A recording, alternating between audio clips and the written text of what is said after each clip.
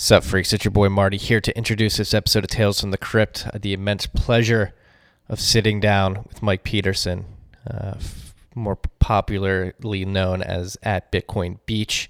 He has been running a project down in El Zante, El Salvador, in which they are trying to create a Bitcoin circular economy. This is a fascinating episode. Actually talking to somebody who has feet on the ground and is attempting to create a circular economy in Bitcoin. This has been a big topic on the Twitter sphere and in conversations with other Bitcoiners. A lot of people think that people aren't spending Bitcoin enough and they aren't utilizing it enough. There's too many hodlers out there. Well, Mike's here to illustrate that is not the case. There is some great things happening on the ground where Bitcoin is needed more than it is here in the West. So I think you guys are really going to love this perspective. This episode of Tales from the Crypt is brought to you by our good friends at the Cash App. You already know all about them. They're helping you stack sats. They're helping you send sats. They're helping you receive sats. They're helping you sell sats if you so please. And they're also making sats the standard if you want it in the app. You don't have to buy fractions of a Bitcoin. You can buy whole sats. Remember, Cash App's allowing you to send sats too. So if you're out there and you've got a lot of sats on the Cash App, think about sending it to personal storage. That is the beauty of Bitcoin. It is a digital bearer asset that you can custody at the end of the day. So if you're stacking sats, make sure you're also sending them to personal custody at some point as well. And Cash App allows you to do that. On top of that, they have Cash App Investing. If you are a stonk market investor and you're looking at stonks, you can now stack slivers of stonks via the Cash App. If you have a favorite stonk, it's a little too expensive. Cash App Investing is letting you invest as little as $1 into that stonk, a very tiny sliver of a stonk. Cash App Investing is a subsidiary of Square, member SIPC. Because Cash App is directly connected to your bank account, or because it may be your bank account, now that they have account numbers and routing numbers, you can get your paychecks direct deposited into the app. There's no 4 to 5 day waiting period. Stack sats today, stack slivers of stonks today. You don't have to wait. As always, use the code STACKINGSATS, STACKINGSATS. That's one word. You're going to get $10, and $10 is going to go to our good friends at Owls Lacrosse. That's Owls Lacrosse.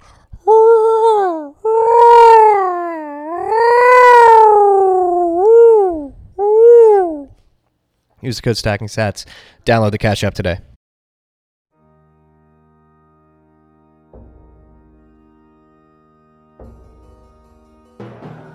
You've had a dynamic where money's become freer than free.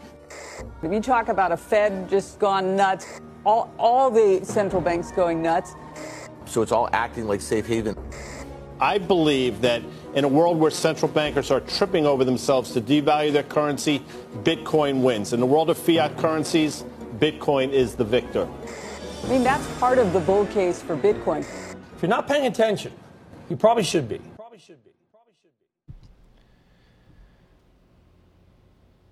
What is up, freaks? Welcome back to Tales from the Crypt. It's your boy Marty Bent here on a lovely Friday afternoon. Very excited for this conversation. I'm sitting down with Mike Peterson from the Bitcoin Beach project, which has been on the ground in El Salvador, helping individuals adopt and use Bitcoin in a circular economy. This is something that caught my eye on Twitter recently within the last 6 months, and just been seeing people retweet and update what you guys are doing on the ground there. And I'm very curious to learn about why you're doing this and how it's working down there. So, Mike, welcome to the podcast. Thank you. Stoked to be here. Yeah, thank you for agreeing to do this. Why are you? How did you end up in El Salvador, spreading the gospel of Bitcoin and trying to get it into people's hands? Yeah, so I went on a surf trip to El Salvador about 15 years ago and just kind of fell in love with the country. And we have a seasonal business in the U.S. that we basically work crazy hours for 4 months during the summer, and we have the rest of the year off. And so we were looking for a place that we could spend some time during the winters. And El Salvador has good waves and warm water. And so we wound up buying a house down there. And over the years we were down there, we started getting involved within the community, seeing some of the challenges with the gangs. I think they still have the highest murder rate in the world. A lot of challenges, a lot of poverty, but just some amazing, hardworking people. And so feeling like if we're going to be down there, we want to do something to make a difference. And so about 6 years ago, we moved basically there full time. We just come back to the US for a few months every summer to work. And we've been doing community development projects, working with different churches and nonprofits throughout El Salvador and trying to coordinate efforts and make sure that the organizations have a bigger impact. And then I also have been following Bitcoin kind of since the beginning, more from the money side of it than the technology. That's kind of more my focus and interest. And so a couple times I tried to buy Bitcoin, I think in 2013 and then again in 16. But just the technology aspect of it just put me off, just trying to figure out how to actually purchase it and custody it. And so I kind of kept putting it off, and then finally dove in 2017, and I've actually put a good deal of my retirement accounts and those sorts of things in Bitcoin. So I'm definitely vested in Bitcoin in the long term, and a hodler, but also focused on the monetary side of it and how it can make a difference for people in the developed world. I think coming from the US or any developed country, you kind of assume that everybody has the same access to the banking services and that money's pretty easy to move around. And we found out real quickly in El Salvador that that's just not the case for most of the world. It's challenging to move money, even for us being down there, purchase some properties and some vehicles. Just actually physically getting the cash and moving that and the purchase was just a huge headache. So you just realize how much friction is in the system there and how much that's holding the economy back, and how much Bitcoin really can be a huge solution for them, especially the people that the banks don't want to deal with, but it's not worth it for the banks. And so, so that kind of drove our initial kind of interest in me kind of thinking how Bitcoin could be used. And then we were introduced to a early Bitcoin adopter who, from what I understand, bought Bitcoin when it was 5 cents and sitting on a large cache of it and wants to use it to really have an impact in the world. But he doesn't want people just to cash it out in the fiat, which is what most nonprofits are still doing. He wants them to really actually use it transactionally. So put this kind of nutty proposal together for him that we would start a circular economy within El Salvador. And we have kind of a 3-year time horizon. And he surprisingly agreed to it. And so it's been just a blast. We have resources behind us. We've had other partners that have come in to, actually supplement and provide more resources. And we're able to get Bitcoin probably at this point, I think about 700 families total we have using Bitcoin between the 3 communities that we're working in. 700 families? Yeah, 700 families. Wow. That's crazy. No, because I see the pictures on Twitter of people like lined up, just getting Bitcoin allocated to them. You guys pull up on a truck, people line up. I assume, teaching them how to download wallets and stuff like that. Before we get into all that, you mentioned the friction of actually acquiring hard cash and moving money in El Salvador. Can we sort of dive into these frictions so that we can see how Bitcoin is helping with these? Yeah, I think it's a combination of just in poor countries, banks not wanting to deal with a big portion of the population because they can't make any money off them. There's just not enough volume or value there. So that's one aspect. The other aspect is most people in the world don't realize how much the U.S. banking laws impact the financial system around the entire world. And a lot of the anti-money laundering laws and KYC laws that are in place in the U.S. that they provide very little friction for us. I mean, I have a business, I move large sums of money around, and it's pretty frictionless.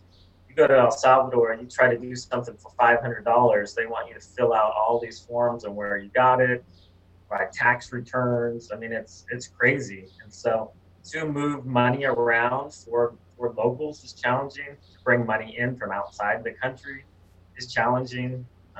Sadly, the easiest way to actually get money from the U.S. to El Salvador is to visit the ATM every day and make multiple withdrawals. I mean, we're still at that point where that's the easiest way. And so for people that are looking to invest in businesses in El Salvador or buy properties or try to, even for nonprofits trying to bring money in, it's a huge challenge.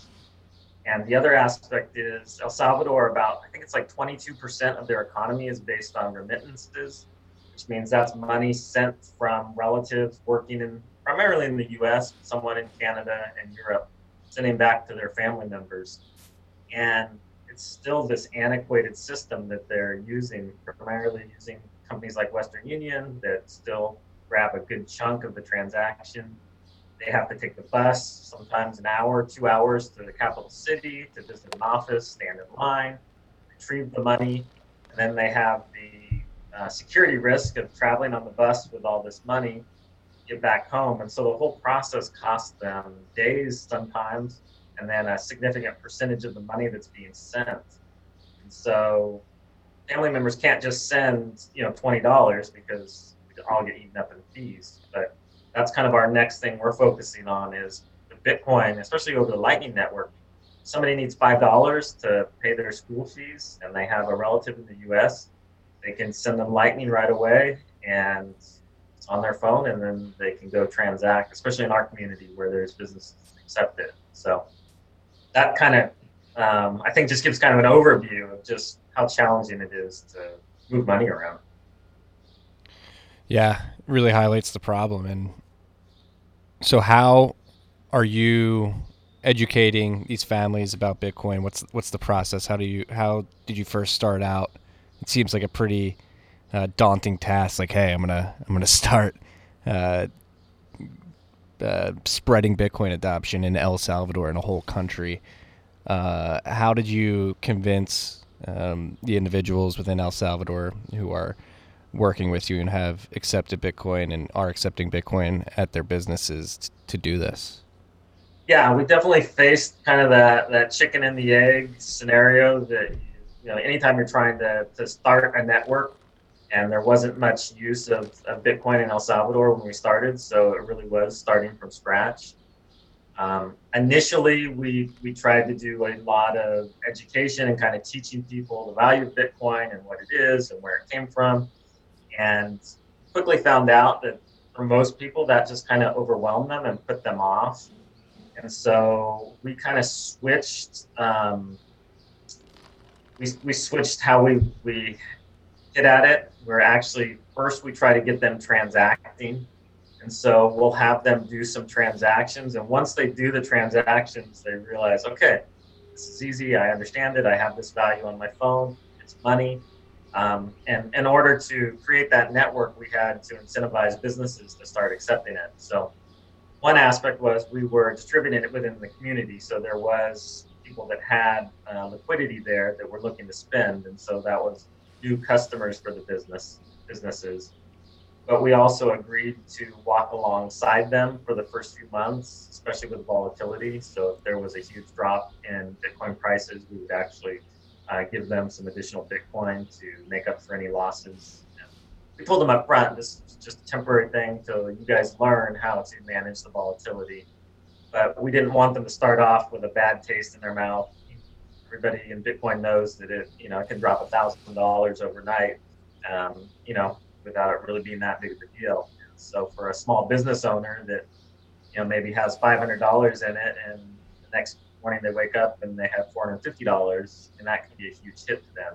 So we teach them that long term, we think that it's appreciating because of the hard money aspects of Bitcoin.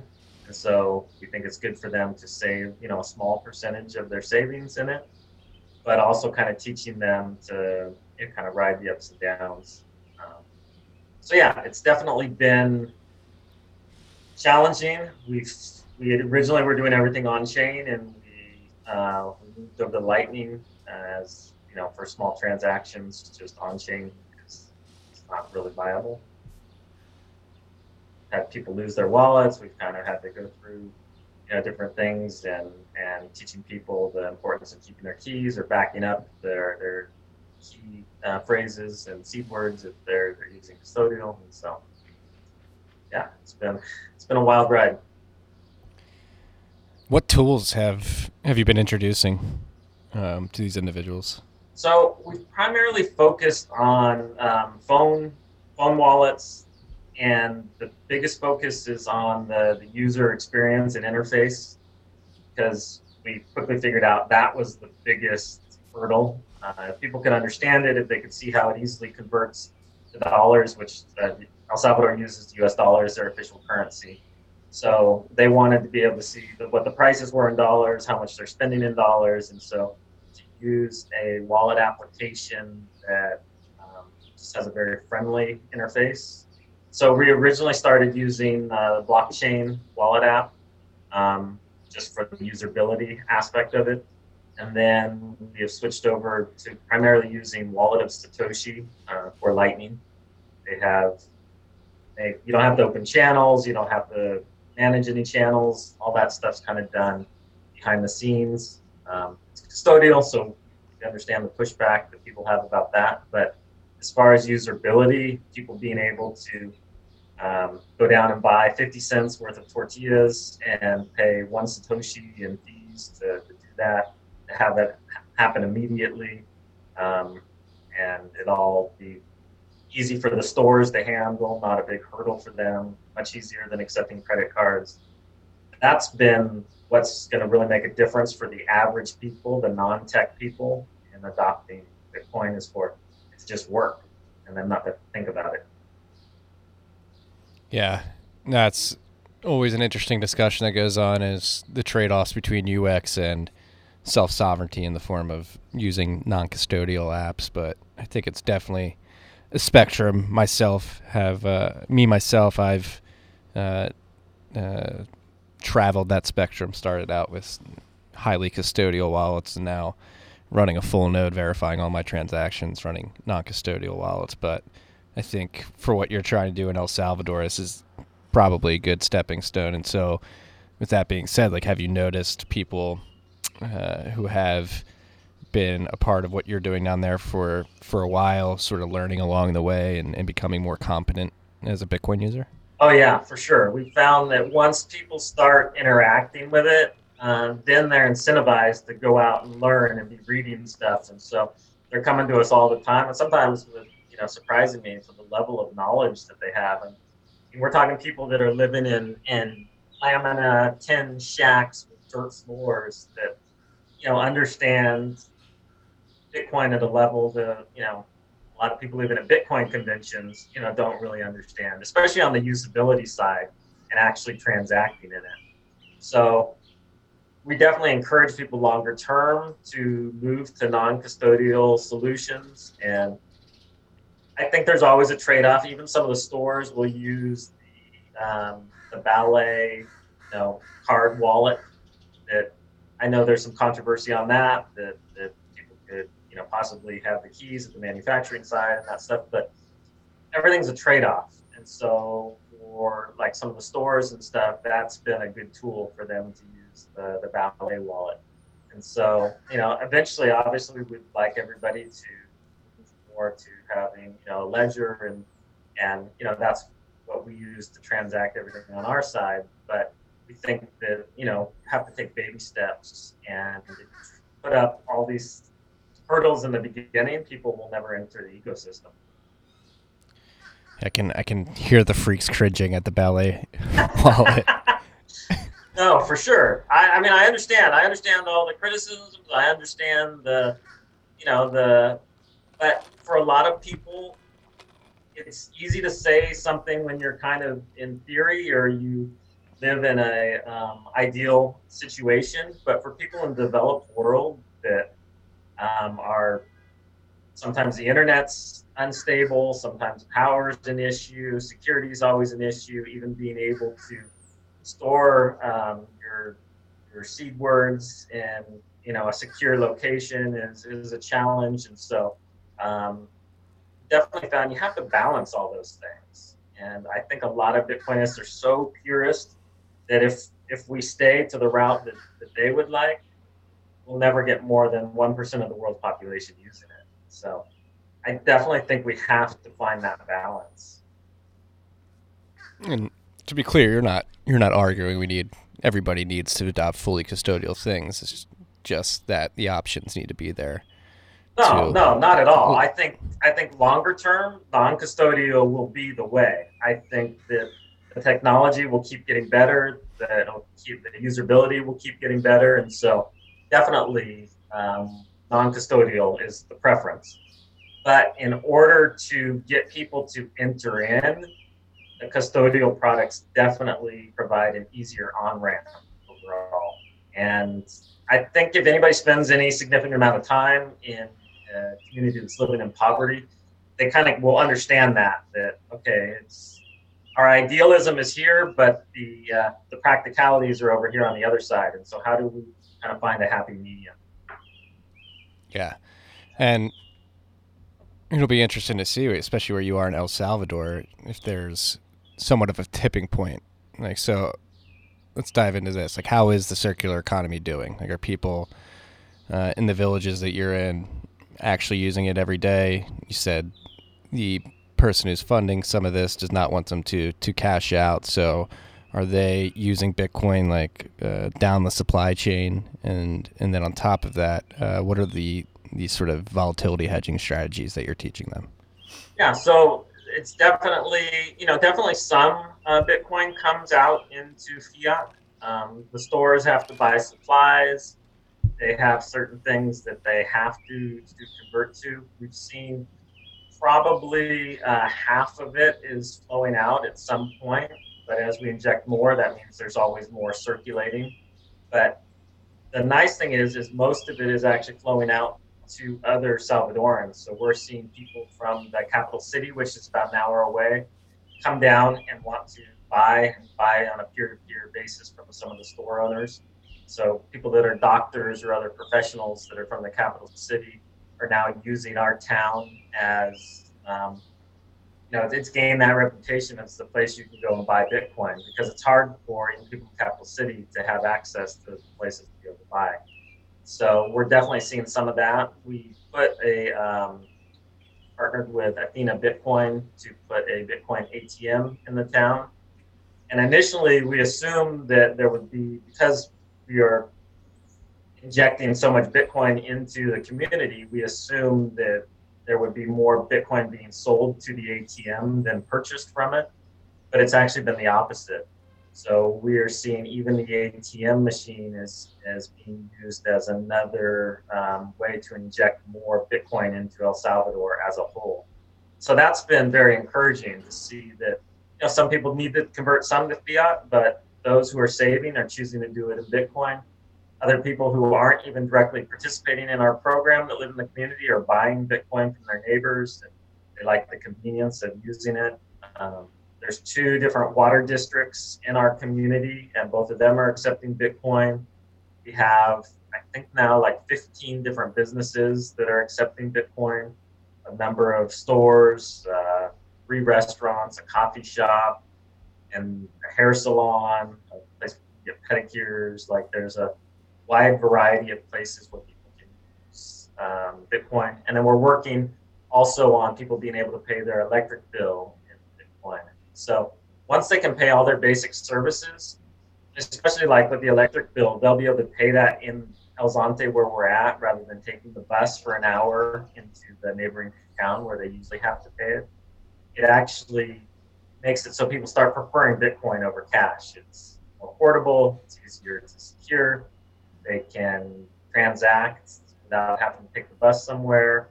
And so we're starting to see that breaking point where before they would take Bitcoin, but it was kind of seen as slightly less good than cash, where now they're seen as slightly better than cash. So I feel like that continuum is going to grow, where the preference for Bitcoin continues to grow.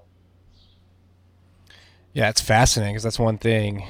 If you've been around Bitcoin long enough, airdrops come with a negative connotation under the assumption that if people get airdrop Bitcoin, they'll just sell it to their native currency, or in this case, the U.S. dollar, which is the currency that El Salvador leverages.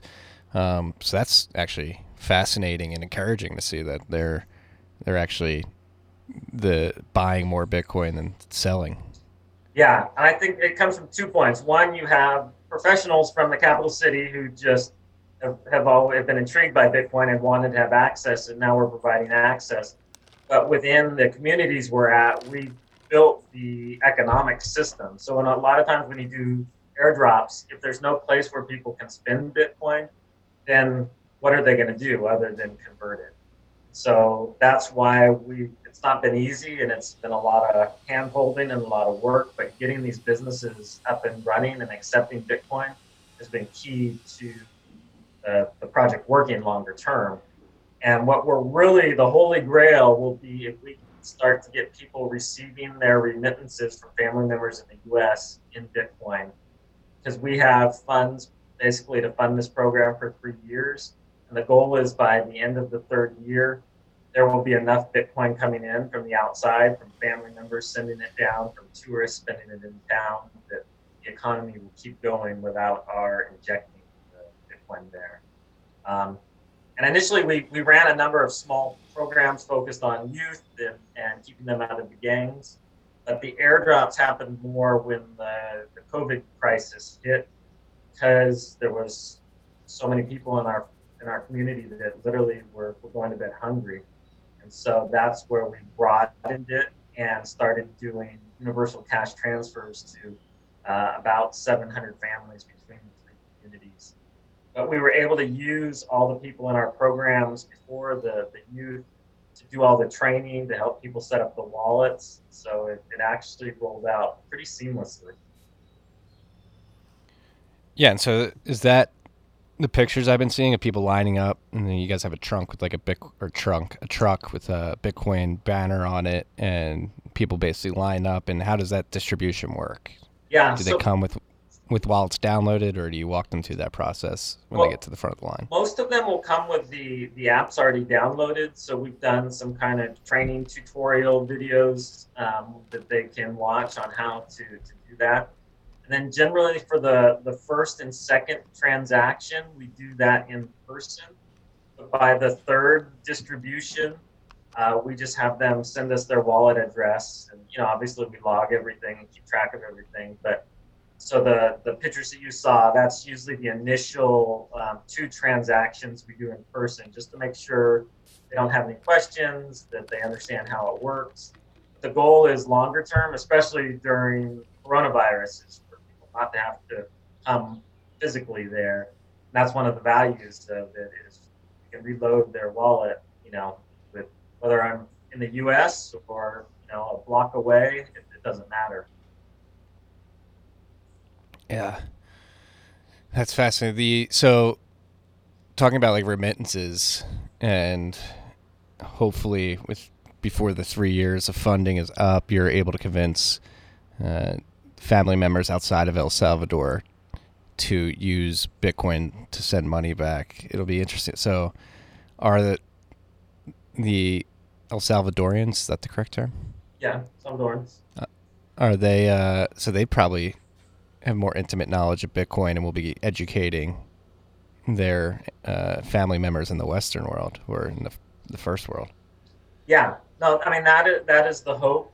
And we do have some plans to incentivize the initial transactions, because people are creatures of habit. They always just keep doing what they're used to. And so to get somebody to learn something new and to try a new way, there's definitely a hurdle there. And so we're going to roll out a program. We'll match the remittances up to $50 for the first transaction, just to encourage their family members to send that first one. So if they send $50 worth of Lightning down, then we'll give them another $50 worth of Lightning. And once they see how easy it is, the hope is that in the future, they'll send all their remittances that way, especially if people can use it in town to pay for all their necessities, to buy food, pay their electric bill, pay their water bill. There's no reason to have their family member go to Western Union in the US, send it, them have to get on a bus, travel all the way, Western Union take their fee, and then bring it back, when a mom can literally send a text to their son in the U.S. and say, hey, we need $5 to buy eggs for tomorrow. Can you send $5? That can't happen with Western Union. So it definitely makes a huge difference. Yeah. It just makes more sense. I think I really like the example of paying your electricity bill, like having to travel to another city just to pay that. I mean, the time saved alone, even if it may be a little more expensive to pay in Bitcoin, maybe that cost is made up in the time that you save from not having to travel. Well, and the nice thing too with basically everything we run being on Lightning, it's the transaction fees are negligible. Most people are not moving back and forth. They're mostly transacting in Lightning. Now, obviously the stores are moving stuff back on chain, and we tell people for any large amounts, definitely want to keep it on chain. But for smaller transactions that are happening in Lightning, we're talking people's electric bills are $3. And so for them to be able to pay their electric bill from their phone, rather than having to spend the dollar to take the bus to go into town and waste a day, and instead they can just transact, from their house to pay their bill.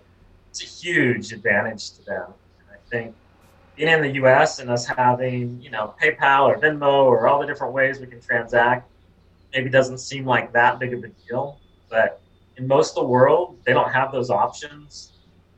Even for local stores, we found they'll never be accepted to handle Visa or MasterCard. They just won't meet the regulations. And so they don't have any way to take mobile payments. They don't have any way for people to buy anything in a cashless manner. And so for them to accept Lightning and have the fees be negligible and happen right away, there's no chargeback issues. And for a lot of them, they'd hoped to be able to eventually take credit cards. Now they're like, why would I even take credit cards? There's no real advantage to it. Yeah. So Bitcoin, and that's always, here in the States, I also, outside the podcast, the newsletter, work for a Bitcoin mining company, and we use waste gas to mine Bitcoin. That's something that's always represented a sort of tipping point in my mind in the future, is the point at which, because Bitcoin is very reliant on energy, and we are turning energy into Bitcoin at the source at which it's produced. And that's always when the energy companies start accepting Bitcoin and just using Bitcoin as their currency of choice, that'll be a huge day. And I always expected that to happen somewhere in the developed world, potentially here in America, but it seems like that's developing in El Salvador and potentially other countries like it, which is fascinating, and it's purely because of an ease of use perspective, it seems. I think that you find that with a lot of technology, that it leapfrogs in the developed world because they don't have the legacy systems in place. And so you saw that with cell phone usage versus landlines. And I think now you're seeing that with Bitcoin. In the U.S. and a lot of the developed world, we have banking systems that more or less work. In the developing world, they don't have that. So for Bitcoin to all of a sudden come in and help them leapfrog and be further along than the developed world, I think that's what we should expect. I think that's why you're seeing advances in Africa, and I really think the developing world is going to lead the charge in that. Well, then, thinking further ahead, even if Bitcoin does go through another bull market, and does appreciate to levels at which many Bitcoiners think it may, what does this mean for the people that you're helping adopt Bitcoin right now? How could this structurally change their economy and their lives in the long run? And obviously that's the biggest issue with dealing with poverty, is the lack of assets and people's ability to accumulate assets. And so we definitely encourage people to be saving a portion in Bitcoin. The we're trying to walk the line. We don't want to create a bunch of speculators who are maybe selling family land because they think, see dollar signs and they think they can double their money and dump it all into Bitcoin and then panic when it drops and, sell at a loss. And so we're really trying to take a measured approach and tell them longer term, we think that Bitcoin will appreciate in value, especially in today's atmosphere when, Federal Reserve and the reserve banks around the world are just printing money like crazy. Obviously we believe in Bitcoin and we think that it will be the hardest money, but we also don't want to create speculators. I don't think that that's a healthy thing. We want it to be kind of a slow, long-term approach. No, I think that's the wisest approach. But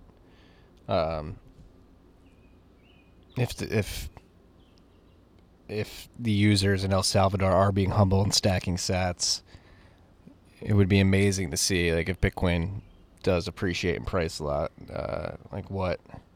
how would that change these villages? You said people living in tin shacks and stuff like that, like being able to access more goods outside of their local economy has to be positive long term, correct? Oh yeah, for sure. And I mean, we're already seeing it just with the growth in the economy from the Bitcoin we've been able to inject there. I mean, kids, and when I say kids, youth that, anywhere from 12 to 16 years old that are usually targeted by the gangs and usually see that as their only alternative. Now they're working in projects to benefit the community, cleaning the river, cleaning the beach, working to repair the homes of some of the elderly people. So they're able to start stacking sats. They're able to start making purchases that would be out of reach normally for them. And we've seen, even like small business owners, are accumulating 0.2, 0.3 Bitcoin, which, they've never had that much money in US cash before, but they're just, every month kind of putting a portion aside, and Bitcoin has been, appreciating over the most of the duration that we've had the program going, especially after it took the big dive there a few months ago. And so we're seeing kind of excited to be able to save in something that they think is going to long-term appreciate. Yeah.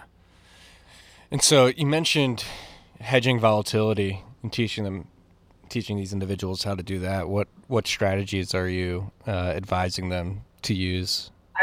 I mean, maybe hedging volatility would be a stretch, but just for them to understand kind of the ups and downs, and so not to freak out when when Bitcoin takes a dip, for them not to hold more in Bitcoin than they can safely manage as far as paying their other bills. If it's something that they have to pay in US dollar the next day, then they should probably cash out, in a timely manner.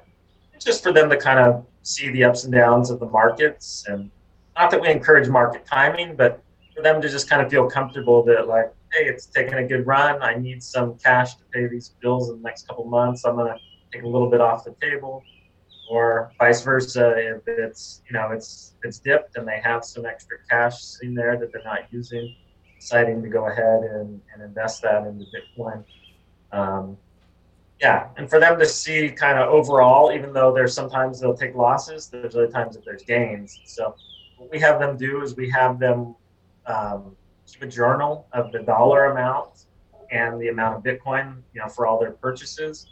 And then they can look at the end of the month if they're net positive or net negative. And usually it actually winds up pretty close because they're making transactions all the time. So sometimes they're making it when Bitcoin's lower, sometimes when higher, and they kind of all tend to balance each other out, as long as there's no huge moves. So we've only actually had to help, like, I think 2 or 3 times when somebody took a big loss, we gave them a little extra Bitcoin to make them even. But it was a pretty minuscule amount compared to the amount of transactions that are happening. So most of the stores that have been doing it for a few months don't even track it anymore because they've said, we see overall it usually kind of balances out, and longer term we think it's trending up, and so they just kind of roll with it. Yeah. Well, this is very important work you're doing. Thank you for doing it. I mean, it's a huge topic of conversation on Bitcoin Twitter, at least, even though it's probably people think it's more profound than it actually is, the conversation that goes on there. The concept of actually using Bitcoin, a lot of people like to point at hodlers and say they're not using Bitcoin, and Bitcoin's not being used in a transactional manner in the way it was meant to be. And it seems like when people are educated and actually need it, that it can take off. Yeah, especially in the developing world where they don't have the legacy system. I mean, in the U.S., do I use Bitcoin? I mean, maybe buying an airline ticket or something that makes it easy. But in general, I'm not using Bitcoin to buy coffee or to buy food at a restaurant. Where in El Salvador, we can do that, and it makes sense to the businesses there. And so I think that's going to be a growing trend. I don't think it's just going to be El Salvador. Obviously, the fact that we've been willing to throw some resources and time into it, we kind of had a jump start. But I think we're going to see these things kind of naturally springing up around the world. That's what I really like about what you're doing. There's a lot of armchair commentators who like to say, this will never be possible. But if you roll your sleeves up and put in some hard work, I think you'll see good things happen, like what's happening with you in El Salvador. And it's funny, like again, armchair commentators like to sit back and say, this isn't possible, like it'll never get adopted. But if you actually have people on the ground, evangelists, if you will, teaching and getting people acquainted with it, it can certainly happen. No, I mean, I only kind of half jokingly will say that the reason we've been able to do it is because of how little I know. I mean, that sometimes the experts know too much, and so they know all the reasons it won't work. And you see that with a lot of industries, with a lot of businesses. People say, it can't be done for this reason or that reason, but you just go out and start doing it, and you're going to take some licks along the way, and you're going to have some failures, but find out what works and what doesn't, and kind of keep going. So I think that, especially in the Bitcoin world, a lot of people don't even realize a lot of the advances that have happened in the usability. So we rolled out Lightning. Everybody said, no, there's no way. Lightning's not ready. It's still years away. But I mean, the reality is it works. It's working for the transaction we're doing. The people that we're working with are using it multiple times a week. It's functioning. Maybe it's not perfect. Maybe it's not perfectly secure, but for the amounts of money that they're using, usability matters more than, 100% security and everything. So I think longer term, we're going to have to be willing to at least wrestle with those trade-offs and realize for smaller purchases, there's going to have to be some give and take. Yeah, no, I mean, I think that's just natural, and it's good. I mean, it's good to have both sides, right? Oh, yeah. Like, I mean, but it's the hardos who are like, if you're not using it non-custodially, you're not using Bitcoin correctly, which I agree with to an extent, but they act as a good sort of guiding beacon of, hey, we should always have these the ability to use Bitcoin in this way as a priority, and sort of convince people towards that direction. But like we've been saying throughout this whole episode, the easier UX products will be a good gateway. Like just talk about a gateway drug to non-custodial products. It's just getting it in people's hands and having them use it, asking more questions, teaching themselves, and then just naturally, as they educate themselves and get better information, it'll just be a no-brainer to go use those non-custodial products. No, definitely. People, when they use it, when they interact with it, that's the natural gravity, is for them to move in that direction. So just getting them into the ecosystem. The other thing we battle with all the time is people saying that we should use, one of the other coins that are out there available. The technology works better. The fees are less. But I think people underestimate just the power of Bitcoin, the fact that it is recognized throughout the world, the network effects of it. Even if the technologies of other coins are better, you're never going to get that traction. I don't think. I personally think that Bitcoin will continue to be the go-to. And so we've taken a lot of flack from people suggesting we use other coins also. But we really believe that kind of overall, the store of value aspect of Bitcoin and the usability that Lightning provides, that I don't think any other coin is going to be able to touch it. No, I would concur. People are too impatient, right? And people that would recommend you use another coin if it ever attained the same network effect that Bitcoin has today would probably run into the same problems that they perceive Bitcoin has. And all this is going to take time. It's my biggest gripe with people who bash Bitcoin is that they're impatient. You're not going to get everything out of the box. You're not going to get perfect UX,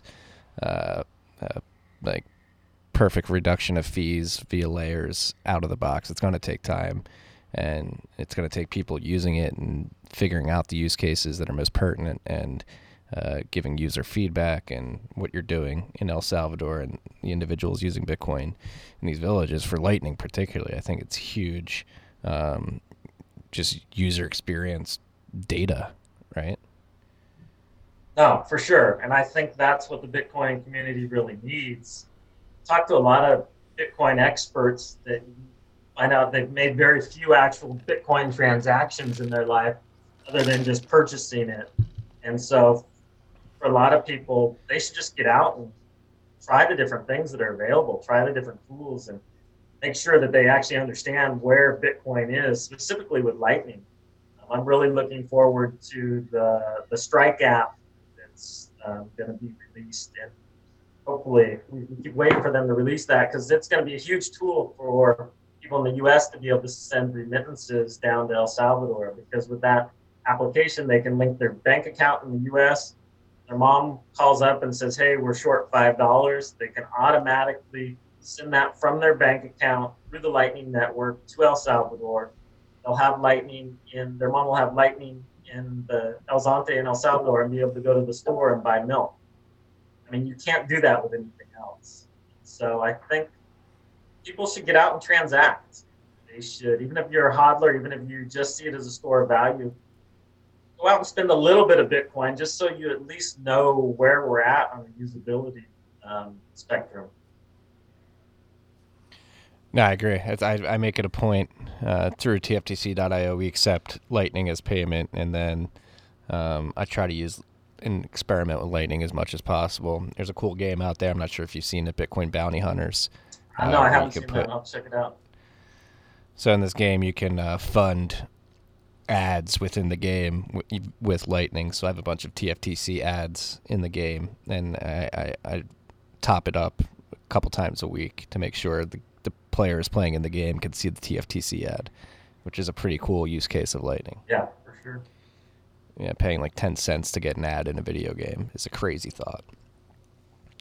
So what is the most surprising thing throughout this whole experience for you personally? What has surprised you the most as you've been introducing Bitcoin to El Zonte and into the individuals within that city?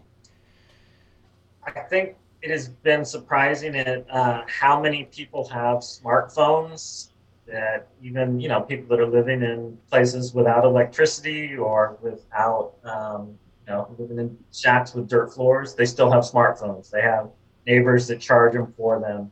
And so that we originally thought was going to be a huge hurdle to adoption, and it's been very minor. I mean, there's been some people we've helped get phones, but for the most part, even in El Salvador, most people have smartphones that are capable of, running wallet applications. And we've also realized that you start with the youth.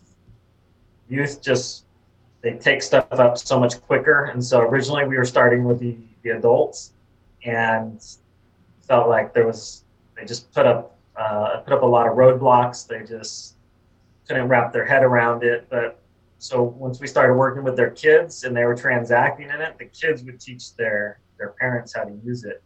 And once their kids taught them how to use it, and once they saw their kids using it, they realized, hey, if my kids can do it, I got to be able to figure this out. And so the actual using it has been a lot easier than I thought it would be. Yeah, that's something I've been saying. Like, it's going to be like a Generation Z-led revolution, just because they're native to the internet and technology. And so it's good to see that's being proven out in El Salvador. Yeah, even kids that are like 8, 9 years old, I mean, it's amazing. Like, they take it up like it's nothing. They don't have any legacy, thoughts of how things should work. And so it just, it's intuitive to them. And so so that's been exciting. I feel like the further we get into this, the easier the adoption is going to be. Yeah, this has to be fulfilling work. Do you even view this as work? Do you go to bed happy every night because of this?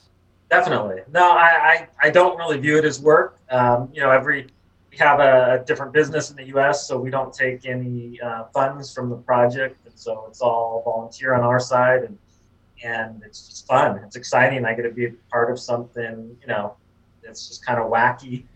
We're very grateful to the donor that has, supplied the majority of the funds, that he's been willing to take a chance on us to, it was kind of this ludicrous proposal that so many people told us would fail and never would work. And he took a chance on us. And so, it's just been every day. It's kind of amazed the new things we get to do.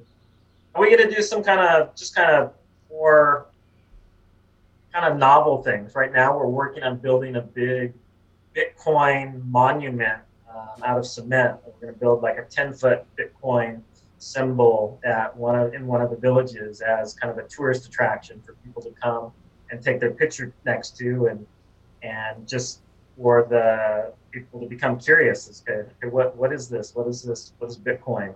And why do I see people's Instagram feeds full of them taking a picture of this beautiful beach with a big Bitcoin coming out of the ground? And so we're just doing some wacky kind of fun things to increase just awareness of Bitcoin.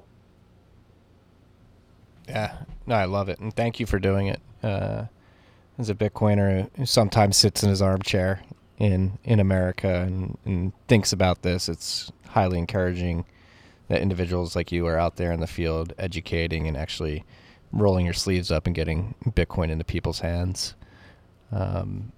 So what's up after this? When the 3 years is up, what are you going to do next?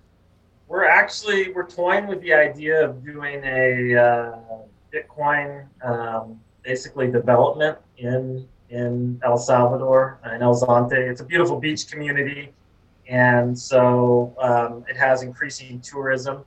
So we actually bought some land there, and we are toying with the idea of development is kind of a community where land sold in Bitcoin, all the fees are paid in Bitcoin. People can use Bitcoin in town through all the businesses that we've established.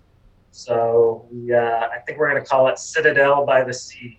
It's going to be the name of the community. So it's still in the planning stages, but you got to keep dreaming. I want to see how can we make this sustainable. I don't want after the 3 years for this thing to kind of dry up. We want to make sure that we're still pushing more Bitcoin into the community, that this becomes a tourist destination for Bitcoiners. So we're always encouraging people to come down and check out the project. People that have doubts that we're actually doing what we say we're doing, say, hey, come down and visit. Come talk to the people that are using it and see for yourself.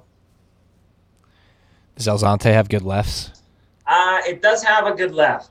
El Salvador is primarily all rights, but El Zonte actually has one of the few lefts in El Salvador. It's really fast, hollow, and it's just a great community. I mean, it's just a small beach town with just a really great vibe.